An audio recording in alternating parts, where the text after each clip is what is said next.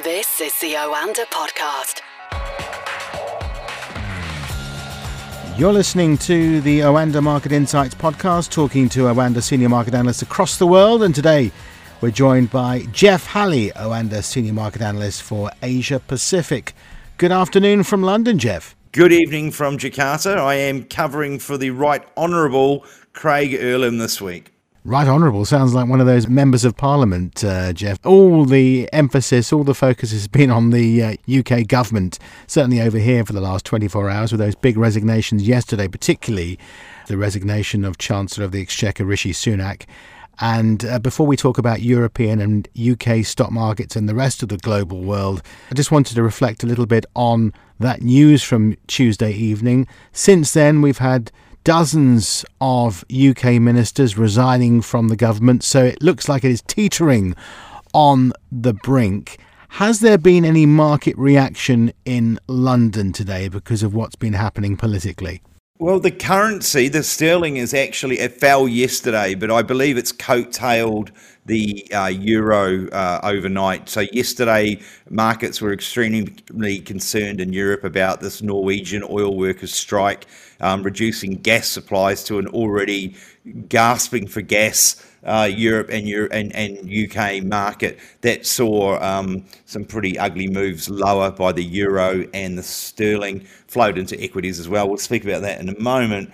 And also the Bank of England came out with some fairly dire outlooks economically for the United Kingdom and Europe as well. So I think it was really those factors that drove sterling and the euro lower. Those heavyweight resignations came out quite late in the day, but I do believe that they may be playing their part today as we see sterling moving lower in European trading today. It does look like Prime Minister Johnson's days are potentially numbered, although I might say that he has seen a lot of junior ministers resign today, but we're pretty light on heavyweight ministers resigning, so he's got a thick skin. Maybe he's going to try and hang on. I don't think it's fair to compare him with Donald Trump, but there's similarities there with that refusal to believe that it's over. Yeah, I mean, he's either got a thick skin or, he has a lot of self-confidence, or he's just not really looking at the reality of the situation.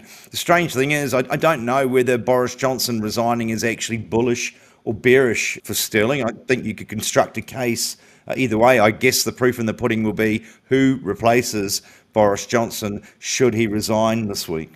The pound has fallen to a 2-year low against the dollar. That, as you said before, reflects traders' increasing concerns about things like the energy price soaring and so on. European stock markets, though, have rallied today, but that follows those downturns yesterday because of that Norwegian oil workers strike. Yes, that's correct. So European stock markets and British stock markets plummeted yesterday because of this Norwegian oil workers strike, which wouldn't just cut oil, but more importantly, would cut natural gas supplies from Norway to these European and UK markets, which, as we know, are desperately short of gas at the moment, as Russia has maintenance issues with their pipelines and reduces flows from their side to a trickle. Obviously, an already nervous market was staring down the face of more recessionary bad news. Now, the Norwegian government overnight has imposed a settlement, and this is a very rare thing for the Norwegian government to do, but they can do it by law. They've imposed a settlement on both the employers and the striking oil workers, and so both sides have said, right, the strike's over and we're back to work. That has seen an immediate rally. So what we're seeing today in the UK and on mainland Europe is stock markets reclaiming all of those losses for yesterday. But I think the lesson to take out of this is just how vulnerable European financial markets are to any more news about disruptions from natural gas supplies. And I've been saying this for a while, that if the gas stops flowing to Europe, whether from Russia or elsewhere, euro is almost certainly going to head below parity. I can't see any other outcome. And sterling by default will probably move lower with it. The charts are sort of saying from here that sterling could well test its March 2020 start of the pandemic lows around 114. Indeed, and we've also had some US data out today, which is actually a little bit more optimistic than we'd first thought, which suggests at this stage perhaps that a recession is not necessarily in the short term to come. Again, we saw some pretty big ructions in US markets overnight as they suddenly decided to price in a US recession. We saw oil prices collapse, and they've collapsed again this afternoon as well. I can see Brent crude is now trading below $100 as well.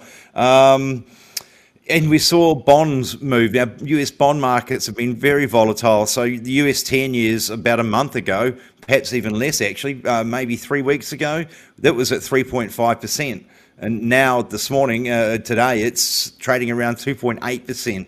Doesn't sound a lot, but for the US 10-year bonds, which is the most liquid government bond in the world, that is a gigantic move. So recessions mean less demand for finance equals less lending equals lower interest rates. So markets are pricing that the Federal Reserve now will have to pull back on some of their hawkish rhetoric and won't be hiking as much as they've been indicating.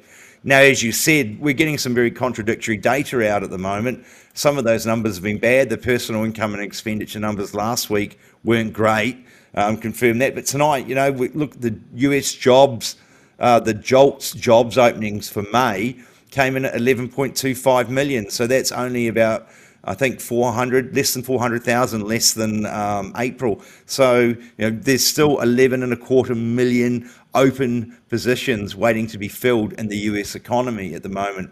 Also, the S&P Global Services PMI outperformed at 52.7, and the ISM non-manufacturing business ISM non-manufacturing PMI, it surprised to the upside too. It came in at 55.3, both still in expansionary territory. So we're getting a lot of conflicting data here, but the weight of sentiment seems to be turning quite strongly towards a US recession.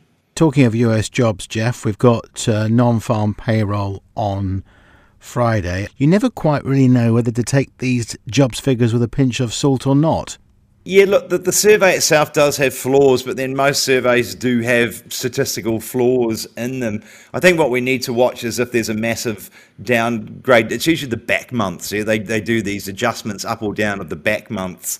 So, but overall, the non-farm payrolls data has been reasonably strong. We had, I think, 290,000 jobs added last month. That was better than expected, although less than the outsized performance of the month before. And markets are still pricing in about 250 to 270,000 jobs being added for June as well. So I think the key here will be, will the April and May figures be revised down substantially?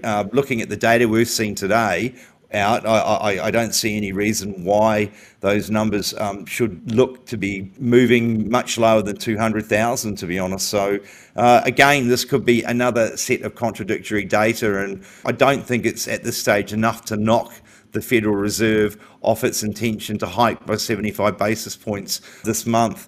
Either way you look at it, a recession or inflation or stagflation, it's going to be a challenging environment for equities. Okay, Jeff, thanks very much for joining us today. We'll speak to you again soon. Great, thanks for having me.